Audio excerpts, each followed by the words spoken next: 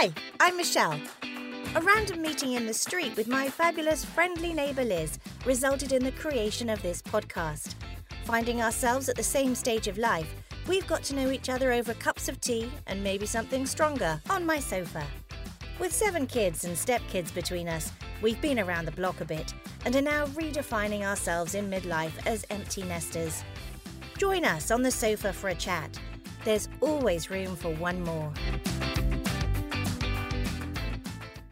Just wasn't enough information 8 years ago when I first started experiencing what I now know to be those perimenopause and quite classic perimenopausal symptoms. So the anxiety, the depression, the really dark moods, low moods, which was super out of character for me. You know, I don't always bounce out of bed, but I am pretty much a positive, happy person. But I just couldn't shrug off this feeling of like anger and sadness. Hi, welcome to Two Women Chatting. I'm Michelle. And I'm Liz. And welcome back to our special menopause episode. This is part 2. We've got some great chats coming up with Lisa Snowdon and Lavina Mehta, MBE. But first, let's get back into that conversation with Alice and Laura from last time. So that's Alice Smelly, health journalist, and Laura Biggs, CEO of Innovate Events. And they're founders of the Menopause Mandate with Mariella Frostrup and Carolyn Harris, MP. Let's go straight to it. It just shows how far we've come in the last 15 years, that not only are we putting it in magazines and on TV shows and campaigning and having a rally, but it's women like you that have really charged with this message and raised awareness. And, you know, as I was saying earlier, people like Liz and I, if you're a bit Insta friendly, if you watch daytime TV, you become aware of what's happening, and these symptoms are a topic that we can share together. What I am more concerned about is the diverse and more ethnic communities who culturally may not have access to this kind of information. How are you trying to reach them through the mandate? We absolutely are. So when we were writing the book, for example, we worked with Dr. Nigat Arif, who is a presenter and absolutely amazing. And she explained how ethnic minorities simply is not talked about, but also it's perceived as being a white middle class women's condition because you don't have pictures of Black women and Indian women and Chinese women on the menopause posters, and how that has to change as well as it becoming a topic of conversation. And that's very much what we're trying to do with Mandate as well. Menopause affects absolutely every woman. Yeah, well, we're busy. We're about to announce, by the time this podcast comes out, probably we've announced our patrons, and we've got some patrons that are going to help us reach out to those minority groups. And you know, again, it's not just menopause; it is women's health in general. That the diversity you're just not getting through because it's just not spoken about. I think I'm right in saying Nagat has said to us before that in Muslim there isn't actually a word for menopause. No, there's no word for menopause. I think the closest word, I can't remember it. I think it means barren is the most sort of parallel. Yeah. But she's been extraordinary. She's done TikToks to kind of reach that community, which has done, and it's been absolutely revolutionary. Gosh, that's so interesting, isn't it? Because often I think menopause was associated with the end of your life of fertility and you're not much, used to society anymore. Oh, one thing I would love to ask you about, and I was talking to Liz about this earlier, is the grandmother hypothesis. The fact that human race women, females, and 4 subspecies of whales are the only ones that go through menopause. Can you tell me a bit about the sort of Darwinian theory behind why menopause is so important and should be celebrated? Yeah, so they were basically, I think giraffes do. They've now said that giraffes go through menopause as well. So there you go. I can just imagine the memes, can't you? But they're not grumpy either. But so we were trying to work out why, Mariella and I were trying to write about why we go through menopause, and there were kind of two schools of thought, one of which was, well, you die by the time you're 50, so it doesn't really matter. And we kind of looked into that and we said we don't really like that one. And actually 3 score years and 10 comes from the Bible and is meant, there's lots of older women in history. It's just you kind of had to get through being born and childbirth, and then you're pretty likely to live. So the grandmother hypothesis basically says that women are more useful after menopause than they are, or as useful after menopause than they are before menopause. So we are the grandmothers, or the grandma whales, and we look after the grandchildren and we help them forage, and therefore the longevity genes are passed down, and we allow the mothers to have more children, to have, to explore the tribe. They actually say that, the grandmother is responsible for the fact that, particularly in our book, it says that the grandmothers are responsible for, the human race kind of exploring and settling down in agricultural communities because we're useful after menopause. And that needs to be remembered. And people who are grandmothers and look after their grandchildren need to have mini breaks and presents and things like that. Well, the other thing that follows on from that is that women aged 50 to 65 are the greatest contributors to our economy. Is that right? Laura, what would you say about that? I think we've got to protect us. There's too many women leaving the workforce. There's too many women saying, I've got to go part-time, not because they want to, because they feel tired or they feel that they can't keep up with their younger colleagues. And actually, as an employer of lots of women in my past, and I can look back now and think, gosh, I didn't spot the signs, I didn't see it, but there is people there really struggling. But ultimately, I think people are leaving jobs because they feel that we're getting hundreds of stories like that coming through from where we've asked people to share their stories, that people just feel that they can't keep up. And that's tragic, because if we're losing that knowledge from the workforce, then we won't be such a great asset to the economy if we don't protect that generation of women. But there is some statistic, and I can't remember, but basically in the FTSE 500 companies, if women are chief executives, the company is worth something like, and I'm pulling this off the top of my head, something like 10% more.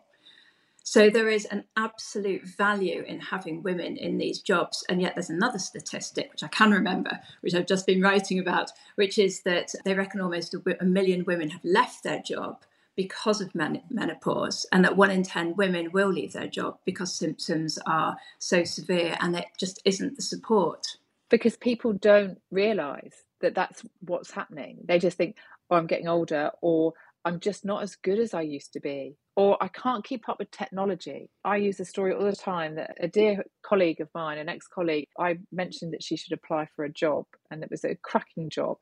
And I bumped into her and she said, I said, did you apply for that job? And she said, I didn't, because I'm just not up to that right now. And I went, oh my goodness, of course you are. You are. She said, no, I'm just not firing on all cylinders.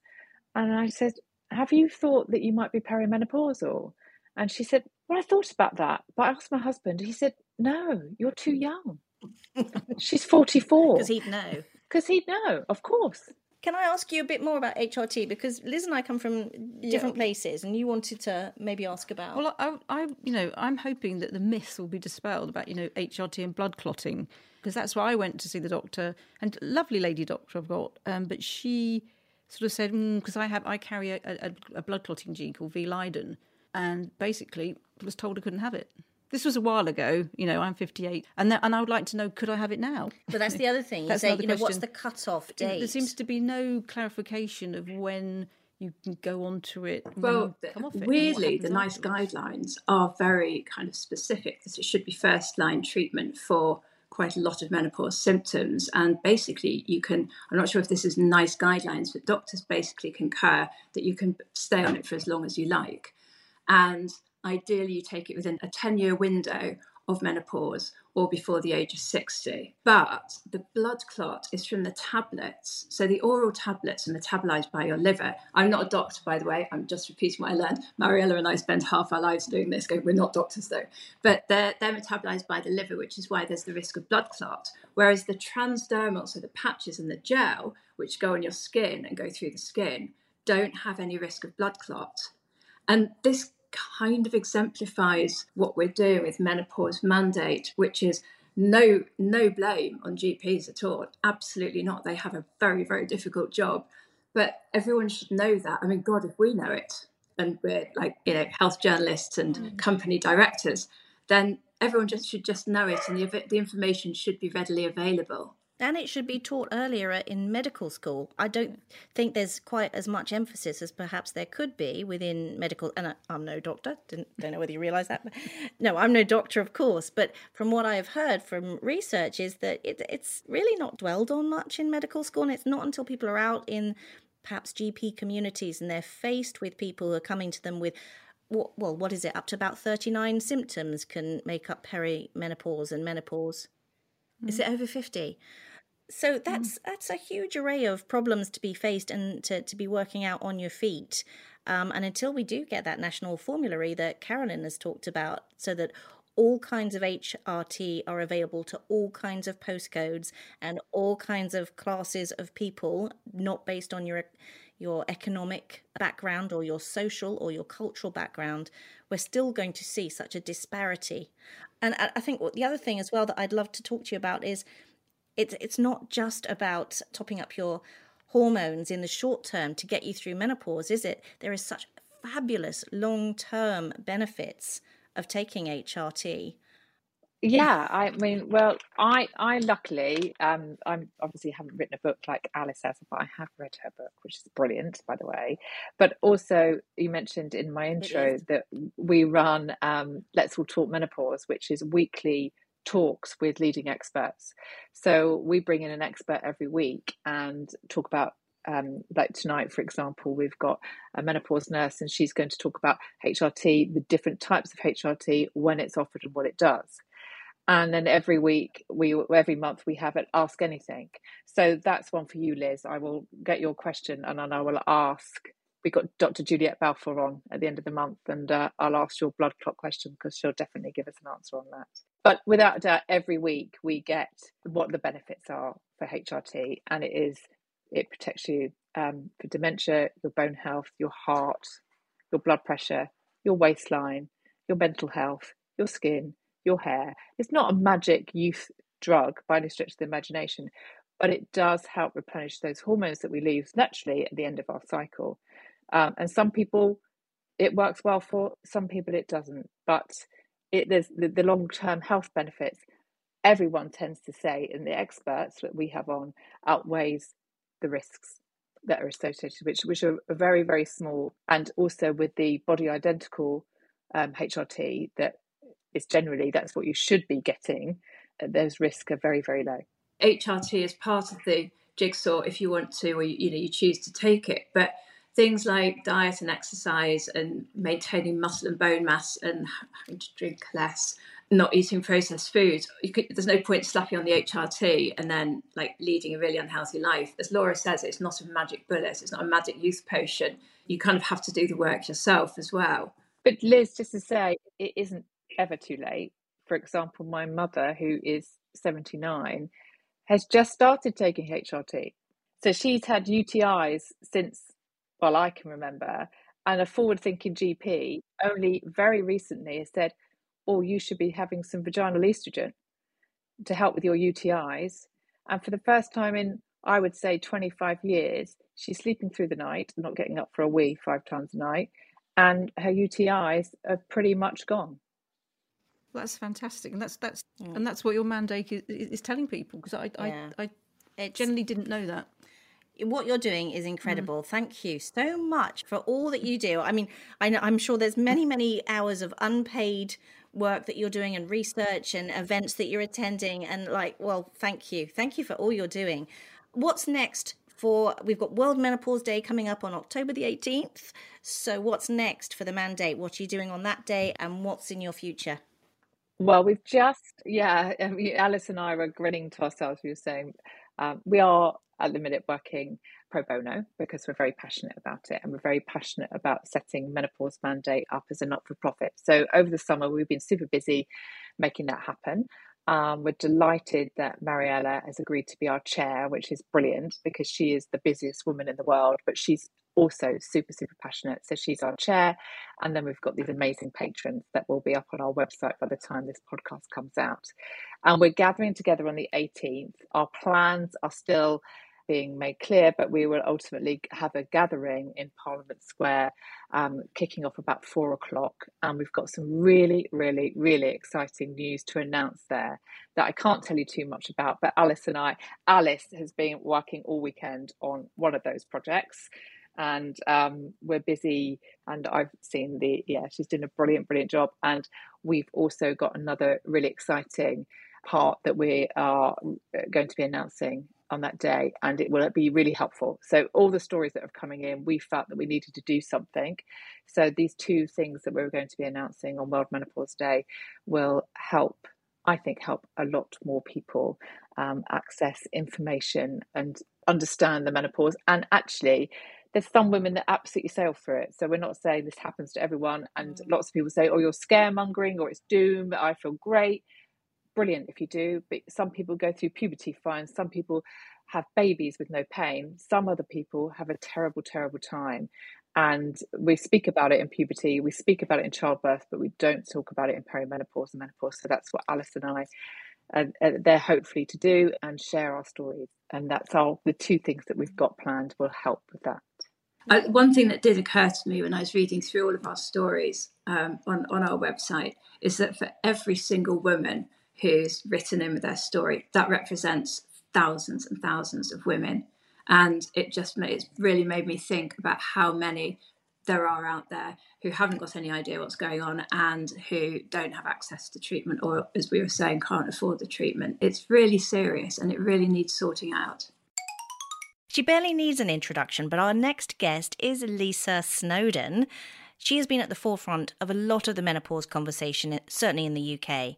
And she's one of the nation's best-loved radio and TV presenters. You see her on This Morning. She has a number of podcasts that she's been involved with. She was one of the UK's most successful models, and she was spotted at the age of 19. She's been on Strictly Come Dancing. She's won MasterChef, the most recent series. She is a woman of many talents. A lot of people have read and seen Lisa commenting on Instagram about her menopause journey. And we're thrilled to have her here today. Apologies for the audio quality in advance. She sent us her voice notes, and I've done my best, but as you know, I'm no technician. But here's Lisa with her journey through the menopause and perimenopause. I'm just the sort of girl that is always really honest and open about how I'm feeling, what I'm going through, and more so, I guess, with perimenopause and menopause, because there just wasn't enough information 8 years ago when I first started experiencing what I now know to be those perimenopause and quite classic perimenopausal symptoms. So the anxiety, the depression, the really dark moods, low moods, which was super out of character for me. You know, I don't always bounce out of bed, but I am pretty much a positive, happy person. But I just couldn't shrug off this feeling of anger and sadness, and I was emotional and I was crying, and I didn't know what I was looking out for. The word perimenopause, I'd never even heard of it. We learn so much at school about pregnancy and puberty and periods, but you never learn about perimenopause or menopause. You just sort of left to your own devices after that. And I think, yes, of course, I'd heard of the word menopause. There was people like Meg Matthews who were the pioneers when it comes to talking about menopause. And Mariella Frostrup, I remember seeing a documentary that she made on TV that was just so honest and so educational. And I thought, okay. And that's when you start thinking about menopause. But for me, I was like, I just didn't think that I was that age. I just thought it happens to older women. So 42, I guess it's classed as quite an early perimenopause, but not really, not when I speak to lots of women. I think, yes, it's usually mid-40s or up, but I don't know. Everybody's really different. Everybody experiences very individual, different, personal, it's all really different with every woman, basically. And also, what's strange is that obviously in the beginning was the anxiety and the dark moods and the feeling completely lost and scared to do things and not able to process everyday easy tasks and jobs that came in. I'd be like, oh God, I can't do it. And I would lie in bed at night all worrying about it.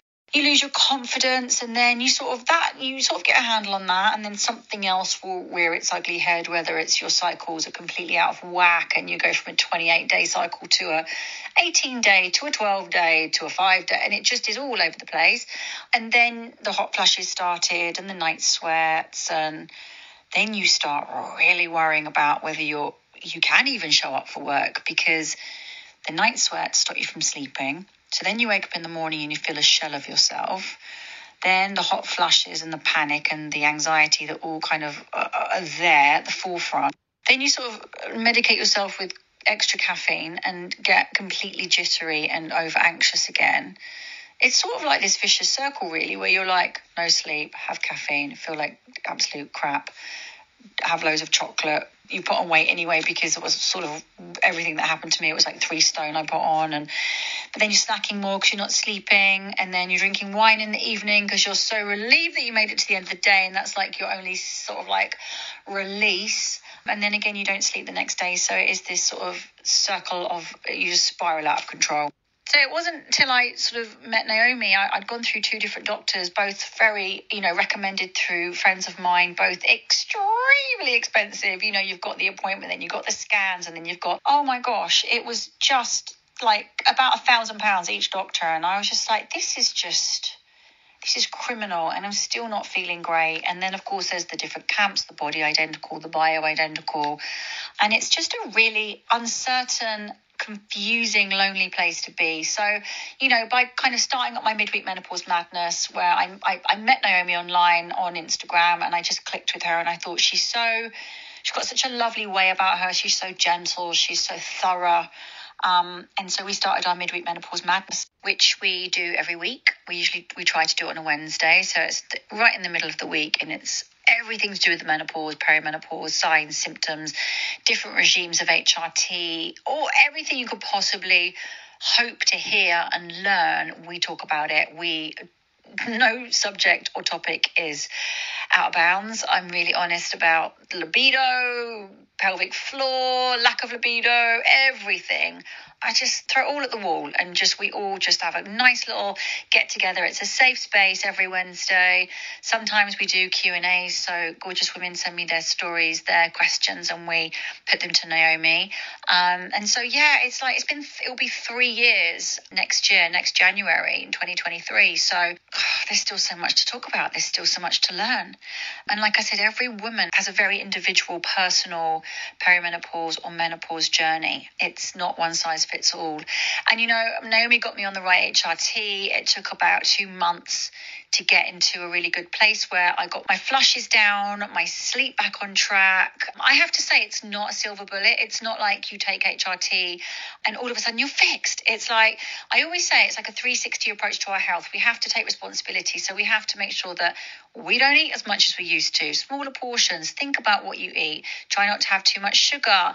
Keep the wine and the alcohol, to a minimum. Get that exercise. Move your body. Go for those walks. Do a new class. Try a new exercise, a new sport. Just get your body moving. Get those endorphins flowing around your body and that serotonin boosted in your brain. Have sleep rituals. Have breathable sheets, a cool dark room, pillow sprays, CBD drops. There's so much that we can do for ourselves. Things that trigger you. Is it that coffee? Is it that extra cup of coffee? Is it certain people? Or is it like maybe getting in the car and driving to a place you've never driven to before? It's things like that we just change as people. It doesn't work for everybody, firstly. I'd say the majority of people it does. But sometimes maybe you're not a patch girl. Maybe you're a spray girl. Maybe you're a gel girl. There's so many different ways to use it and to apply it. And I know that a lot of people are still so scared of HRT because it was demonized in the early 2000s. And there's still that hangover from it. A lot of doctors are still scared to prescribe it. But, as you know, like working with the menopause mandate, there's all those sort of things that we're trying to eradicate. We want HRT to be obviously free, more available, more accessible, something that women are given We want, ideally, there to be a menopause specialist in every GP surgery across the country. I mean, Mariella Frostrup came to me and asked me if I'd be part of the menopause mandate. And, it's a collective of incredible women. Obviously, we've got the force to be reckoned with that is Mariella and Carolyn Harris, the MP. But you've got Gabby Logan, you've got Dr. Potter. You've got so many incredible experts, women who know what they're talking about in this field, and women who are women's women, who are passionate about helping other women to gain their power back and to learn about their bodies and what they're entitled to and what they need and what route they can choose to go down. So I guess I'm just hugely passionate about this, and just making sure women don't suffer in silence anymore, making sure they don't go 10 years with the wrong diagnosis, and that, they get to the point where they want to leave their husbands or leave their jobs, not being there for their families. I mean, it's heartbreaking. It doesn't need to be like this. And that's why I guess we will continue to work hard so that women get what they need and the help they need. And obviously a workplace policy is another thing. Every workplace should have, a menopause, a buddy, a friend, somebody that they can go to within their office, not their manager or their boss. And, talk about the working conditions, talk about maybe flexible hours, breathable fabrics, more comfortable working conditions, air conditionings, fan, little simple things that are really going to make the day-to-day easier to deal with, especially when those sort of first symptoms hit you like a freight train and you just feel completely out of sorts and unrecognizable to your friends and family. I think talking about it is hugely important, spreading the word, getting that conversation louder, speak to your partners, explain that you don't understand what's going on and that this is a new phase, and it just needs a little bit of help, advice, support, a big cuddle. I'm so lucky with my George. He's just been fantastic, but not everybody's as lucky, or not everybody is as open as I am. Some people are incredibly private, but I think communication is key, and getting that support is crucial. Wasn't that fantastic to have Lisa? Really appreciate her time. So we're joined now by Lavina Mehta, MBE. She's the founder of Feel Good with Lavina. And you may remember her from during COVID, when she was awarded an MBE for services to health and fitness. Her mission is to help all ages up to 100 feel good physically, mentally, and reduce risks of common chronic diseases through her concept of exercise snacking. Lavina is a patron of the Menopause Mandate. She's recently shared her own perimenopause journey on social media to help normalise the conversation in the South Asian community, where many women are suffering in silence. She wants to break the taboos, raise awareness, change the narrative, and help women feel empowered to find solutions, as well as educating the men around us. Lavina promotes the power of exercise and lifestyle changes to help women embrace this phase. Can you tell us more about exactly what you're bringing to the Menopause Mandate? I'm bringing me, literally, me struggling and finding my way through this whole new world of being perimenopausal. So I'm 44, and I think I started having symptoms when I was about 40, 41, but suppressed them. And I was in the midst of kicking off, my whole new career path and the COVID pandemic.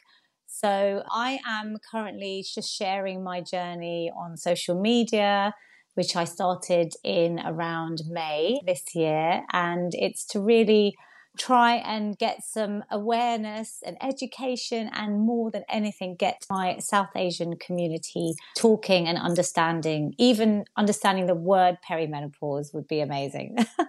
Carolyn Harris was telling us just how difficult it is to communicate to some of the cultures and communities in the UK. And you're a really important part of that, aren't you? Oh, thank you. Well, I'm just being myself. I'm really just trying to put myself out there. So at least any women that are, struggling or suppressing symptoms, and I've heard some, terrible stories since I've opened up, but I just want them to see someone that is real, maybe looks like them, is relatable, and know that there are solutions and that we're all in this together. I think it's such a learning curve for myself as well. So, yeah, I think South Asian communities have a real issue generally talking about some of the sort of taboo topics, things from mental health, to periods, sex, pregnancy even, and now the world of menopause and perimenopause. Perimenopause is sort of a relatively new term, isn't it? I didn't know I was going through it. I'm older, I'm 58, and I didn't know I'd gone through perimenopause. What could you tell people about some of the symptoms of perimenopause? I definitely think some sort of movement, exercise. I'm really a massive advocate for strength training, which we can talk about. But in terms of lifestyle changes, eating healthily, getting enough sleep, moving the body is so good, not just physically, but mentally. And before even this whole new world of perimenopause, and I realized that I was in it, I've always said exercise for sanity, not vanity. And I actually started my fitness journey very late in life. So I only joined the gym after having 3 kids. I was never really into exercise as such. And it was when I fell in love with lifting weights and how it makes me feel strong, body and mind. And then having done the science behind exercise and its magical powers, what it was doing for me, I decided to just research it. And it's incredible just to see how it can really help common chronic illness reduction. So reducing your risks of things like type 2 diabetes, to heart disease, but linking it on to especially women's health, osteoporosis, which we know is a huge issue as we age and as we go through perimenopause and hit the menopause. It's really important that we keep our muscle mass up and our bones strong. So I have my concept of exercise snacking, which is all about trying to get people to do bite-sized amounts to build up to the government guidelines. But it's to make people realize that you've got to find something you enjoy. I'm not telling everyone to lift heavy weights, but even if it's body weight training and then adding light weights, you should be trying to do that at least twice a week, as well as the cardio aerobic typical activities like walking, jogging, swimming, or cycling. I think it's really important. Exercise plays a huge role in especially things like I felt when I've been feeling, bouts of anxiety. I think we can all probably relate to that, having gone through the pandemic. But just the mood lifting effects that exercise gives me. So just stepping out for 5 minutes in fresh air, is proven to be such a great tool for it's really like an antidepressant, isn't it? The feel-good endorphins just get released, which I love. Bringing it back to perimenopause nutrition and how it links to weight gain, have you got any good tips?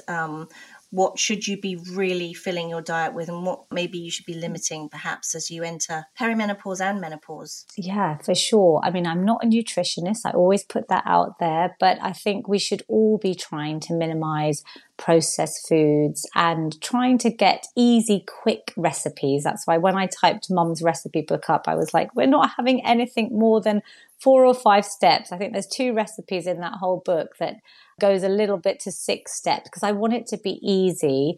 We're all short of time. I'm a mum of 3. I'm juggling work and life and the house and everything and the little dog that we've got over lockdown, like a lot of people. But it's about colourful plates. So I always say try and eat the rainbow in the sense that fill your plate up with lots of vegetables. I eat a lot of berries. They're really high in antioxidants.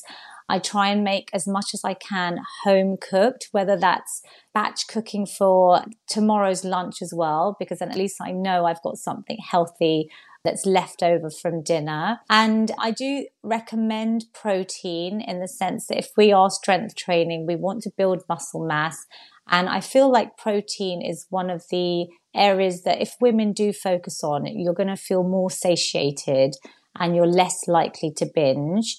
And we want to get a full range of food types. So I'm not saying cut carbs out. Carbs are not the enemy, but maybe go for more complex carbohydrates. So I often make switches like the regular potato. I've fallen in love with sweet potato, and I have quinoa and maybe some brown rice, rather than just always having white rice. And the same with pastas. I am in love with food. Food is like my life, having my mum cook delicious food for us. But you can get some really amazing different types of pastas that are made out of chickpeas or peas and lentils, and just give them a try, Home cooked food, I think, focus on protein, staying hydrated, and finding maybe if you have got a sweet tooth, things that will just give you that sweet fix, but aren't too naughty. So, you know, the normal, like I love dark chocolate and I've got really into having just a little square if I need it, especially when the hormones are fluctuating so much. Or maybe one date filled with some nut butter or an apple and peanut butter. You know, I've kind of got some rice cakes and things, and I keep nuts at my table. I always try and get a handful of almonds in. But it's not being restrictive. You're not going to take the pleasure out of food. I think life's too short for that. With a menopause mandate, do you ever all get together? I can only imagine that would be the best dinner party ever. Oh, gosh. You know, my husband actually said that yesterday. He was like, you've got to try and get everyone together. When we met in Parliament, which was in June, it was, I think, one of the highlights of this year because it was a bunch of amazing women and we were all so passionate about this cause. And we were all in this small room in the House of Parliament. It was just such an electrifying atmosphere. And the ladies I met, you know, like we've seen on TV and radio, and they're there. There were women just like me, you know, ordinary housewives and mums that were struggling and sharing their stories. And it was just something about all of us going through it together and how we all want to help women out there. It's amazing. So I am very looking forward to the rally on the 18th of October, which I know is going to be released very soon. And I really hope lots of you can come down and we can make as much noise as we can about this. It's an incredible women supporting women movement, isn't it? Totally. And your whole team has just driven so much. I mean, raised awareness, driven policy, made some real difference in relatively short time too. Yeah, I mean, there are so many incredible women, part of this team that are working so hard on this. You know, I only met Mariella and Alice at their book launch, and it was in May when I had just started HRT, and it was the same week that I had watched the Davina Channel 4 documentary, which had brought me to tears, and I'd got my husband and son to literally, they heard me crying my eyes out, and they stopped the program and came and watched with me, and we were all holding hands. And you know, it was a real eye opener for me because I think it was a lot of the suppressed symptoms, like a lot of us, we just kind of bury it and troop on. And then I realized that, oh my gosh, I'm really going through this. And the brain fog, you know, mummy's forgetting things, like it had been a bit of a joke in the house. And having the men around me, kind of listening to the science behind it, and especially those, you know, the research showing how the brain visually changes in that documentary, it was such an eye-opener that's when I went live the next morning, literally barefaced, crying my eyes out, saying, I'm perimenopausal and I'm just going to come out there so that I can share my journey. And I'm still, you know, figuring out my path with HRT. It's not been a simple overnight change for me, which I think is hopefully relatable, and that I'm going through the NHS route at the moment. So I'm just trying that out as well.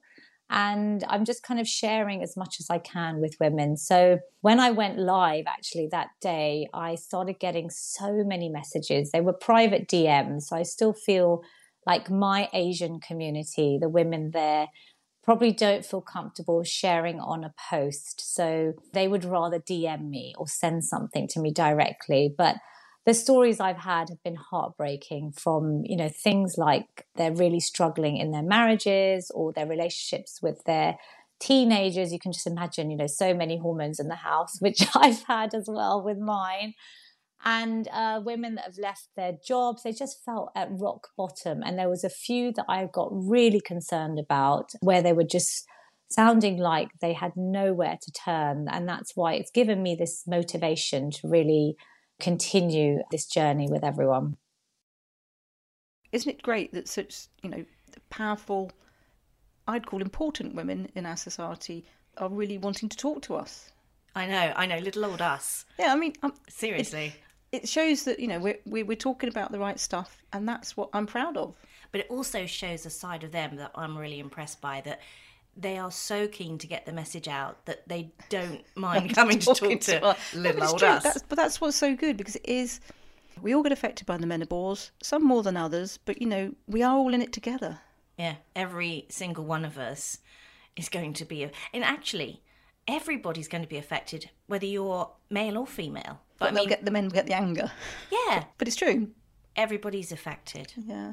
And what I like also is that it's introducing the menopause to younger women and not frightening them. Not if something happens to them, they get some of the symptoms as they get a little bit older. They're not terrified. They know what's coming. And if the right treatment's out there for those that suffer a lot, we don't, not everyone needs HRT. No, that's the thing, isn't it? It's just having education and choice. So if you do, when you do get those symptoms, you think, oh, okay, that's probably what it is. I'm not scared. I don't think I'm necessarily going the Alzheimer's route or something like so many of us have. Well, as I said, I thought I was having a brain tumour. I'd got a brain tumour.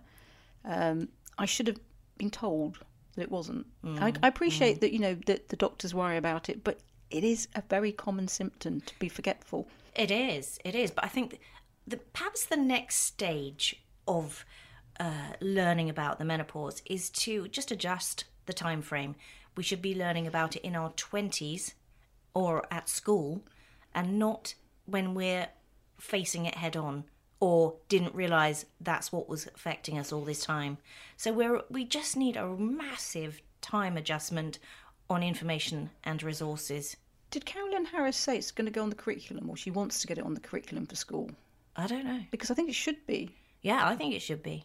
When what's it called? Pushy? Never can remember how you say that. PSHE. Yeah, that stuff, yeah. Why don't they cover it? Why not? If it's not, it should be. But you're right, it should be introduced at an early age. Anyway, do you know what? It's a topic that probably we'll want to come and revisit again sometime. I hope we do, and I hope things have moved on. Let's hope that things have changed in Parliament in the UK and that the mandate gets stuff done. That's not the right word. Oh, they will. They'll drive it through, I think. They are a force to be reckoned with.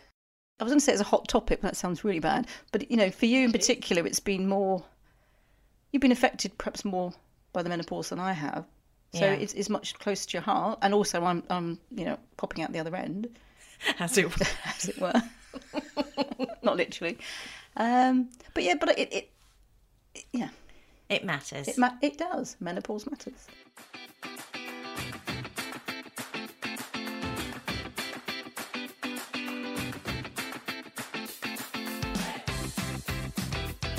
Thanks for listening to Two Women Chatting with our special guests. If you enjoyed this episode, it would mean the world to us if you left a rating and review. Even better, share with your friends. And please get in touch. We'd love to hear from you. There's a link on our Instagram bio and Facebook pages.